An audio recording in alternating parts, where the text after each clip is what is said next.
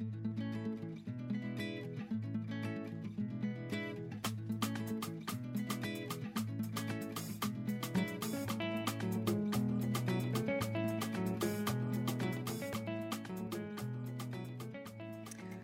hi everyone. Welcome to Planet Diaspora, a new podcast about pretty much everything, current affairs, news, everything in between. I'm your host Sandra, and I'll be talking to a guest regularly, more likely monthly. Today's guest is Alison Wiggins. She's an activist, secondary school teacher and a lecturer at UCL, which is University College London, and part of the Institute of Education specifically.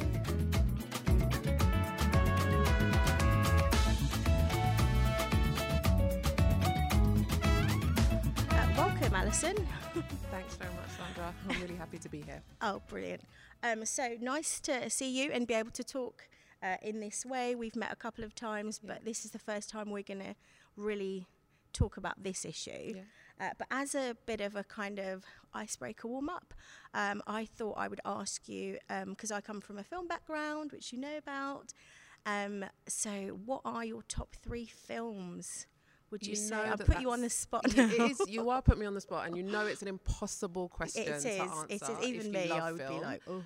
So I love film. I have never studied it, but I know you've done media and communications.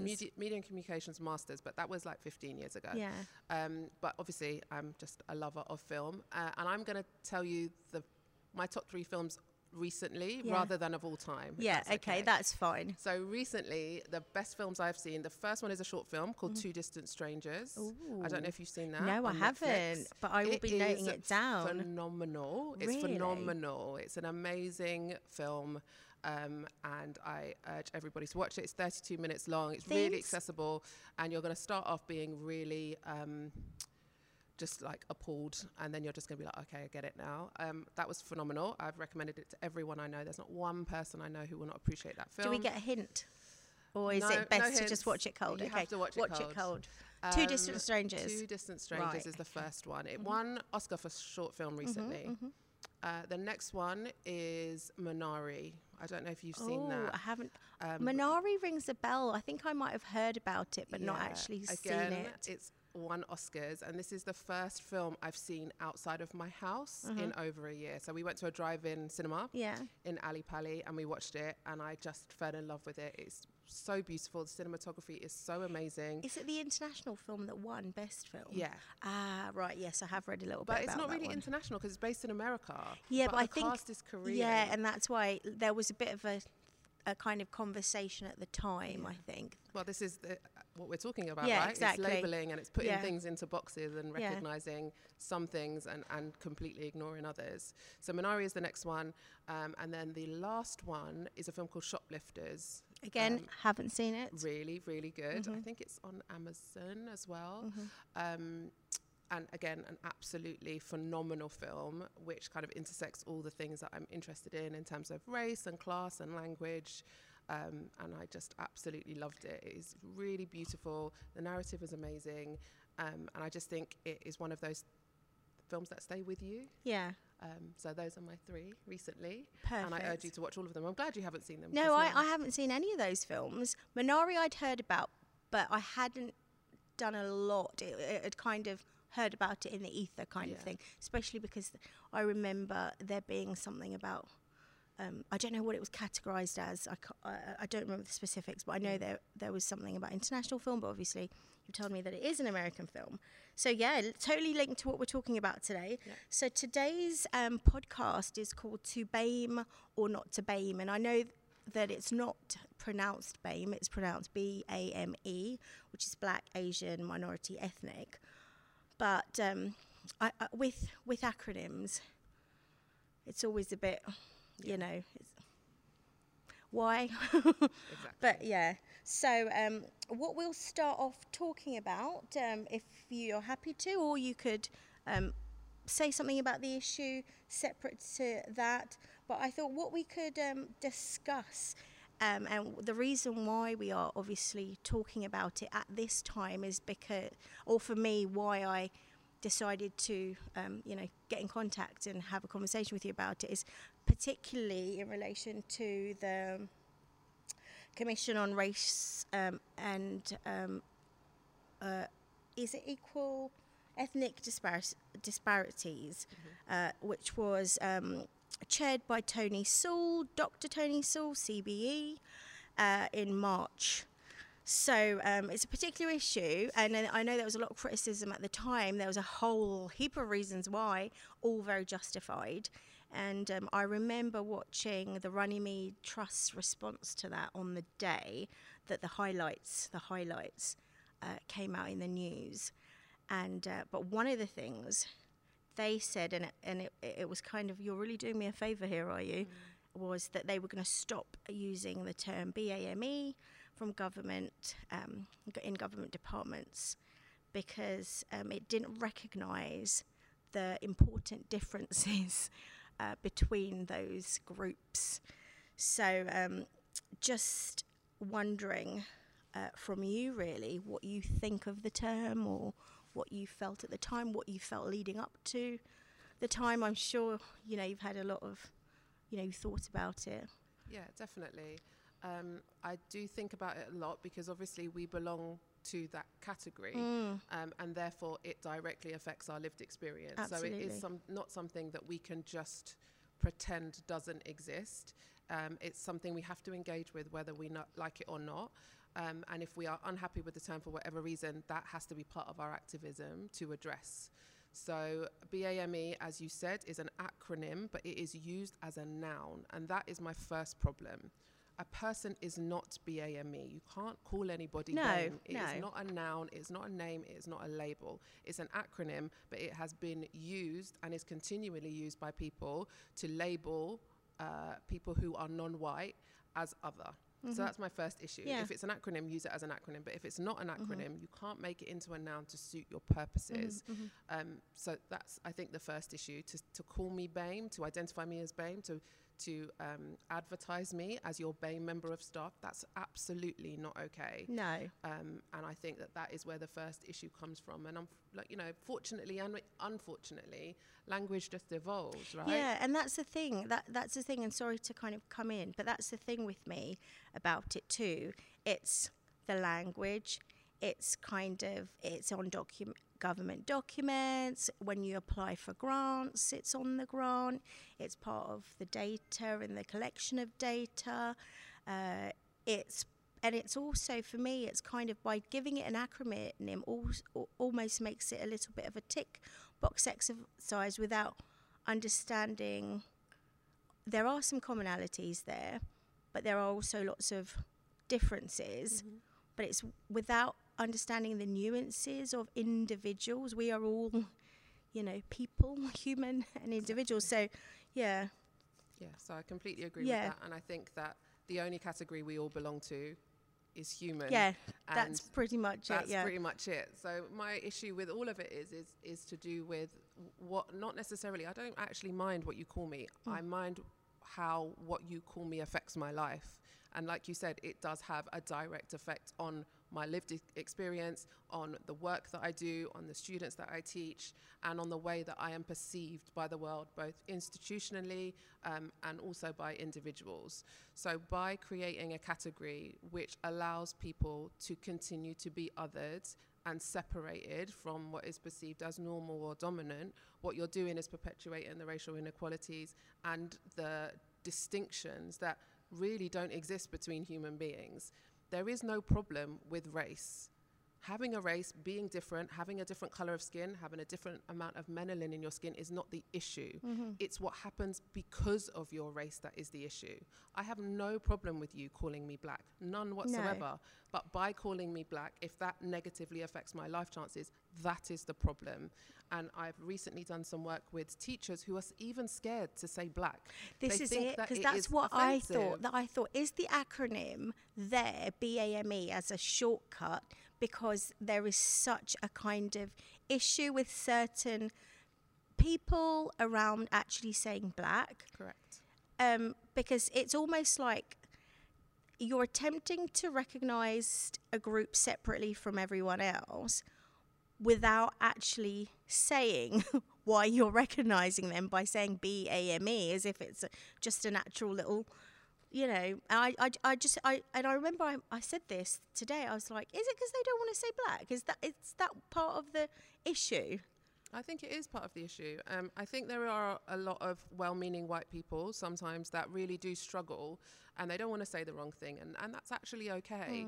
But it's better to ask than to assume that somebody is comfortable being labelled, being categorised and being grouped under this umbrella term, which has really not very much meaning for the way that we as individuals identify ourselves. Yeah. So I you know, in the school environments that I work in, if we have teachers who are teaching black students who are scared to say the word black, that is a huge issue. How do we move forward if you can't accept somebody's identity?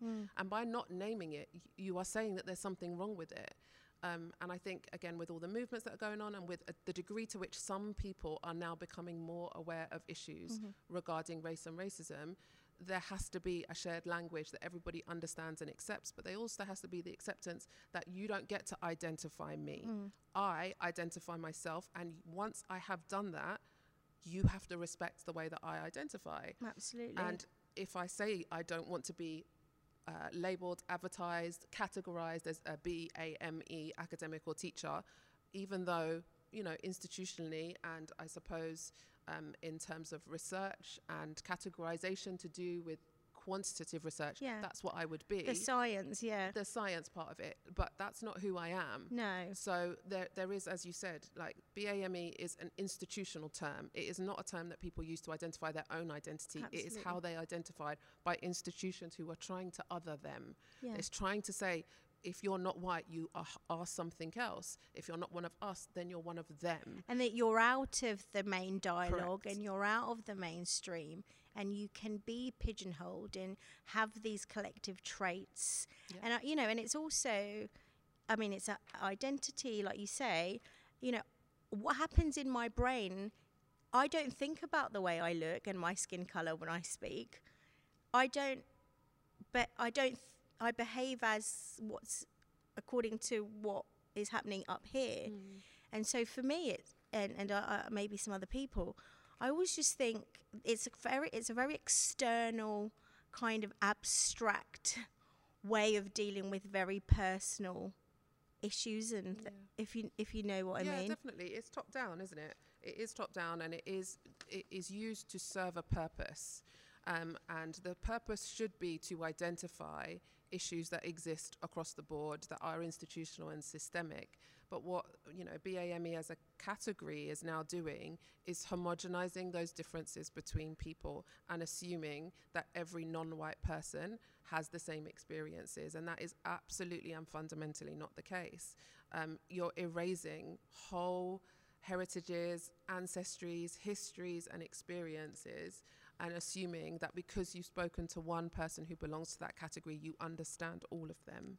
Yeah, absolutely. You're right. And I just want to make it clear that we haven't had this conversation before, but obviously I had made a couple of notes before speaking to Alison, and we had some general talking points. And when you said homogeneity, my accent's terrible, by the way, in my pronunciation, but I looked down and I was like, oh my gosh, that's what I've written down. And you're absolutely right. I mean, what do you think? Do you think BAME and diversity are linked? What do you think of the term diversity? Because I also don't like the term. I've got lots of things that I don't like, but one of them is diversity. The problem is that they're used interchangeably. Yeah. And my issue with diversity, with inclusion, and with BAME as terms that are used, they're often used interchangeably and therefore incorrectly. Again, nothing wrong with the definition of the word diversity. No. But a person cannot be diversity. Yeah. You cannot have one black or brown person in your institution or organisation and then claim diversity, because diversity is not just to do with racial hierarchies and categorizations. It's got to do with the huge range of identities and experiences that people have. We are all individuals. We are all completely unique in that sense. And no two people, even if they have the same race, they have similar colors of skin, they don't identify in the same way. Yeah.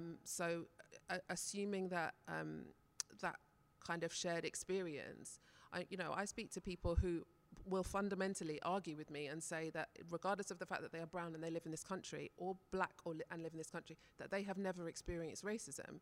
And that's because they don't understand that there are 4 levels of racism. And that's the way that we are socialized. Because if we were made aware of the degrees to which racism has shaped our lives, we would all be radicalized, from the time that we could speak.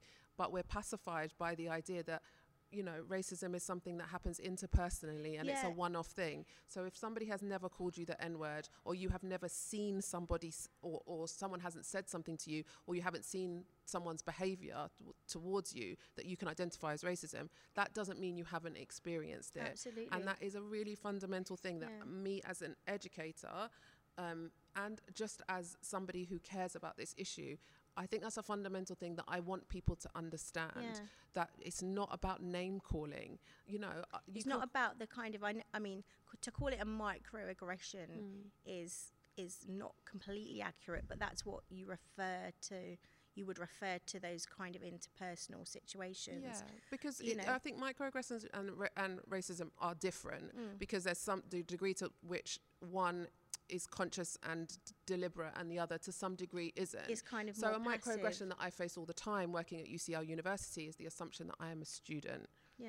So that is a reasonable assumption to make. Yeah. I am walking around an educational institution. I have a lanyard on, but the fact that I'm a woman and the fact that I am brown automatically makes people think that I couldn't possibly be a lecturer. Yeah. And I've had people tell me to my face to show real shock and surprise when I say, no, first of all, I'm not admin or catering. And secondly, I am a lecturer. I'm not a student. Yeah. I've had people ask me to leave meetings because of the assumption that I am a student and not a member of staff.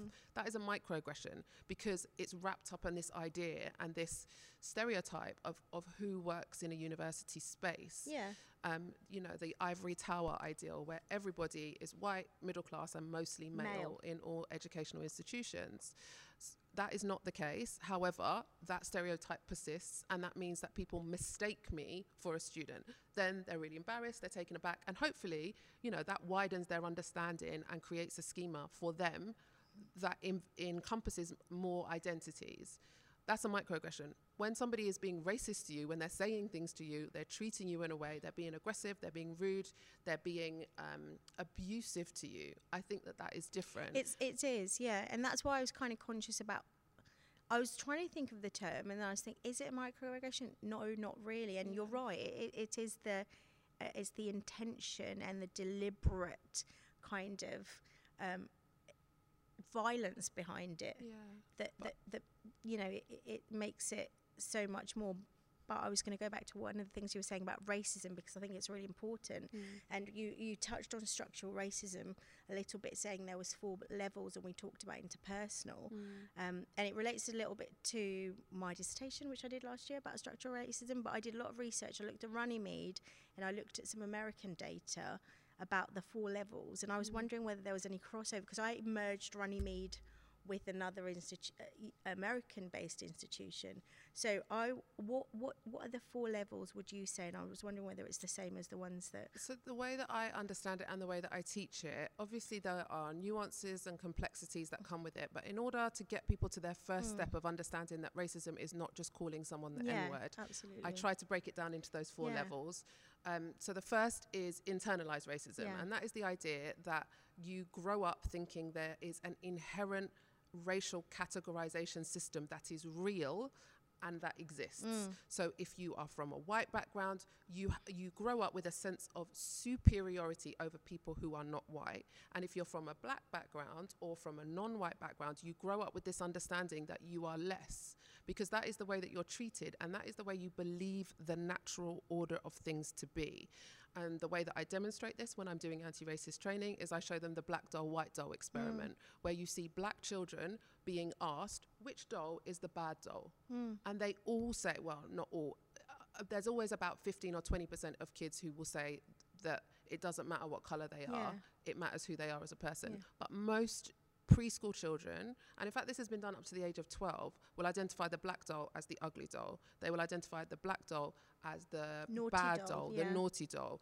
And then when the researcher asked them, what doll looks most like you, they all say the black one. So they recognize that they are black, but they also recognize that the world sees them as labels, ugly, naughty, and they know that from a very, very young age. So that is internalized racism. Then you have interpersonal racism, where someone is just horrible to you. They are horrible, they are hostile, they are aggressive, they are violent, they call you names, they tell you to go back to your country. All these things that we have experienced from people who want to make it plain that they do not accept that you are in their space. This has happened to me throughout my life. It happened from the playground to places that I've worked. That is interpersonal, and that is the racism that we can see, but it is minor in comparison to what you know to be structural and institutional racism, but then systemic racism. So the racism that consistently means that groups of people have lower life chances than others within institutions through their policies and practices, those things that are consistent over time, is institutional racism. It's across this is it, isn't it? It's across the political spectrum. Correct. It really is. And I think sometimes people feel that if you're on one side of the spectrum or closer towards the left, for instance, that means that, you know, you're not racist because of class reasons and kind of gender and things like that, because they've traditionally kind of maybe been pushed from the left a little bit. But actually, if I think about it, and I've never done political science or anything, but I think about it, it really is across the spectrum. Yeah, it definitely is. And the institutional racism, like, we don't need a report to tell us that exists. Yeah. And then obviously the joining up of the interpersonal, of the internalized and the institutional creates the systemic. Yeah. So if this just happened in one sphere of our life, we might just be able to survive. But if it happens internally, it happens interpersonally, it happens in every institution that we have to go through. We don't have a choice but to go to university. We don't have a choice but to go to school. We don't in this country have black universities where we can go and feel safe, whereas they do in America. Yeah. We have no choice but to navigate these spaces, knowing to some degree that they are already designed to make sure that we don't succeed. This is what I was coming to, and I was waiting for a pause, because one of the most profound things someone said to me last year when I was doing the kind of research phase, and very close to actually George Floyd's murder, was that, Sandra, it's working exactly as it's supposed to work. Yeah.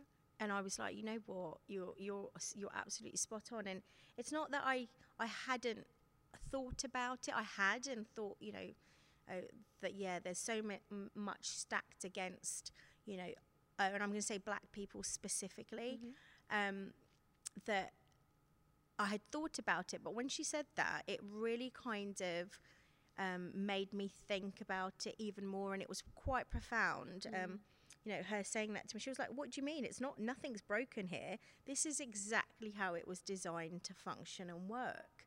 You know, this, you know, to preserve power and to preserve, you know, economic power, and to make things run. Like you say, like in England, we don't have those, you know, black universities. We have to, we don't, well, I say we have to. I suppose it kind of happens. There's a bit of hybridity and assimilation. And I always wondered, you know, and I know we're going slightly off tangent, but I think it's relevant, certainly because they're taking away like I said, you know, they're taking away the BAME acronym, and they're replacing it with what? Are they going to replace it with something, or is it going to be an illusion of multiracial, and a stub to multiculturalism, and this idea of assimilation and diversity, very kind of, like, you know, sometimes, you know, maybe you've experienced this yourself, being somewhere that's, you know, majority white, maybe white middle class for me, in my experience, and feeling a little bit like you're in a straitjacket, and you can't really, like, I remember turning my reggae down, you know, like with the kind of pop songs, and the rock, I'd be like, oh yeah, I know that song. But when I was listening to my reggae, I'd be like, oh, I'll turn this down because I don't want to offend the sensibilities of these people. And it's that assimilation and that kind of, like you say, just navigating that space, which is, you know, it's tricky. It's been tricky for me, certainly. It's definitely tricky. I think that's a nice way of describing I'm trying to be nice. You are trying to be nice. But we, in order to be successful in this country and in the society that we live in, we have to navigate majority white spaces. I do that in universities. You know, 89% of all teachers in this country are white British, identify themselves as white British. There are schools that are almost 100% non-white, and I'm not going to say BAME, but there are schools that in London that are almost 100% non-white, and they have 99% white teachers. So we are constantly having to navigate spaces that are not made for us. And in those spaces, you become both hyper visible because you are the only non-white face in those spaces. I think they did an experiment, and the teachers actually predominantly look at the black students. Correct. Yeah, that is. And that's been replicated numerous times in different spaces. And they micromanage everything they do because they assume that they're going to cause trouble. But then in university settings, so you are both hyper visible. Everyone can see you. Everyone knows that you're not one of them. But you're also a little bit invisible. You're not brought into conversations that are not to do with race or diversity. And therefore, your contributions are ignored. That is further exacerbated when you are a woman because you are also then not...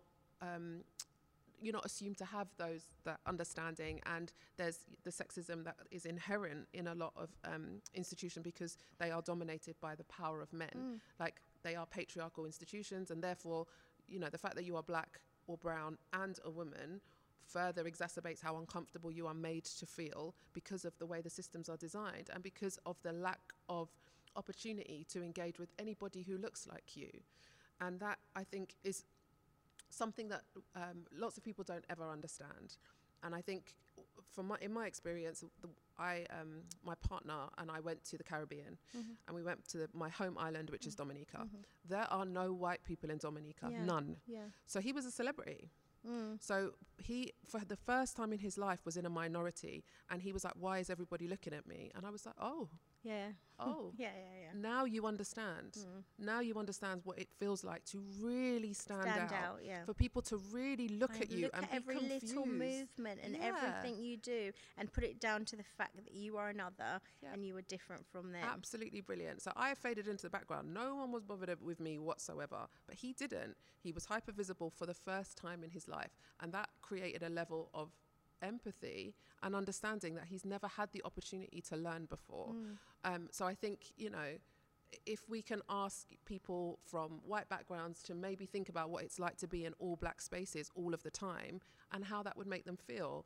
And when I'm training educators, I ask them to think about, how would it feel if you came into school and everybody was black? Everybody. Head teacher was black, SLT was black, your teacher was black, your form tutor was black. Then you went to history, you only learned about black history. Then you went to English, you only read black books. Then you went to lunch and you only had black food. How would you feel? And they're just like, what? They can't even conceptualize what, but that is the experience of the majority of young people who go to schools in this country. It was my experience, it was probably yours. So to try and create that level of empathy, you really have to, we call it like radical empathy, which is what I try my hardest when I'm training my teachers to try and develop, which is you have to fundamentally change your perspective about things and recognize that just because you have not experienced something, it doesn't mean it doesn't exist.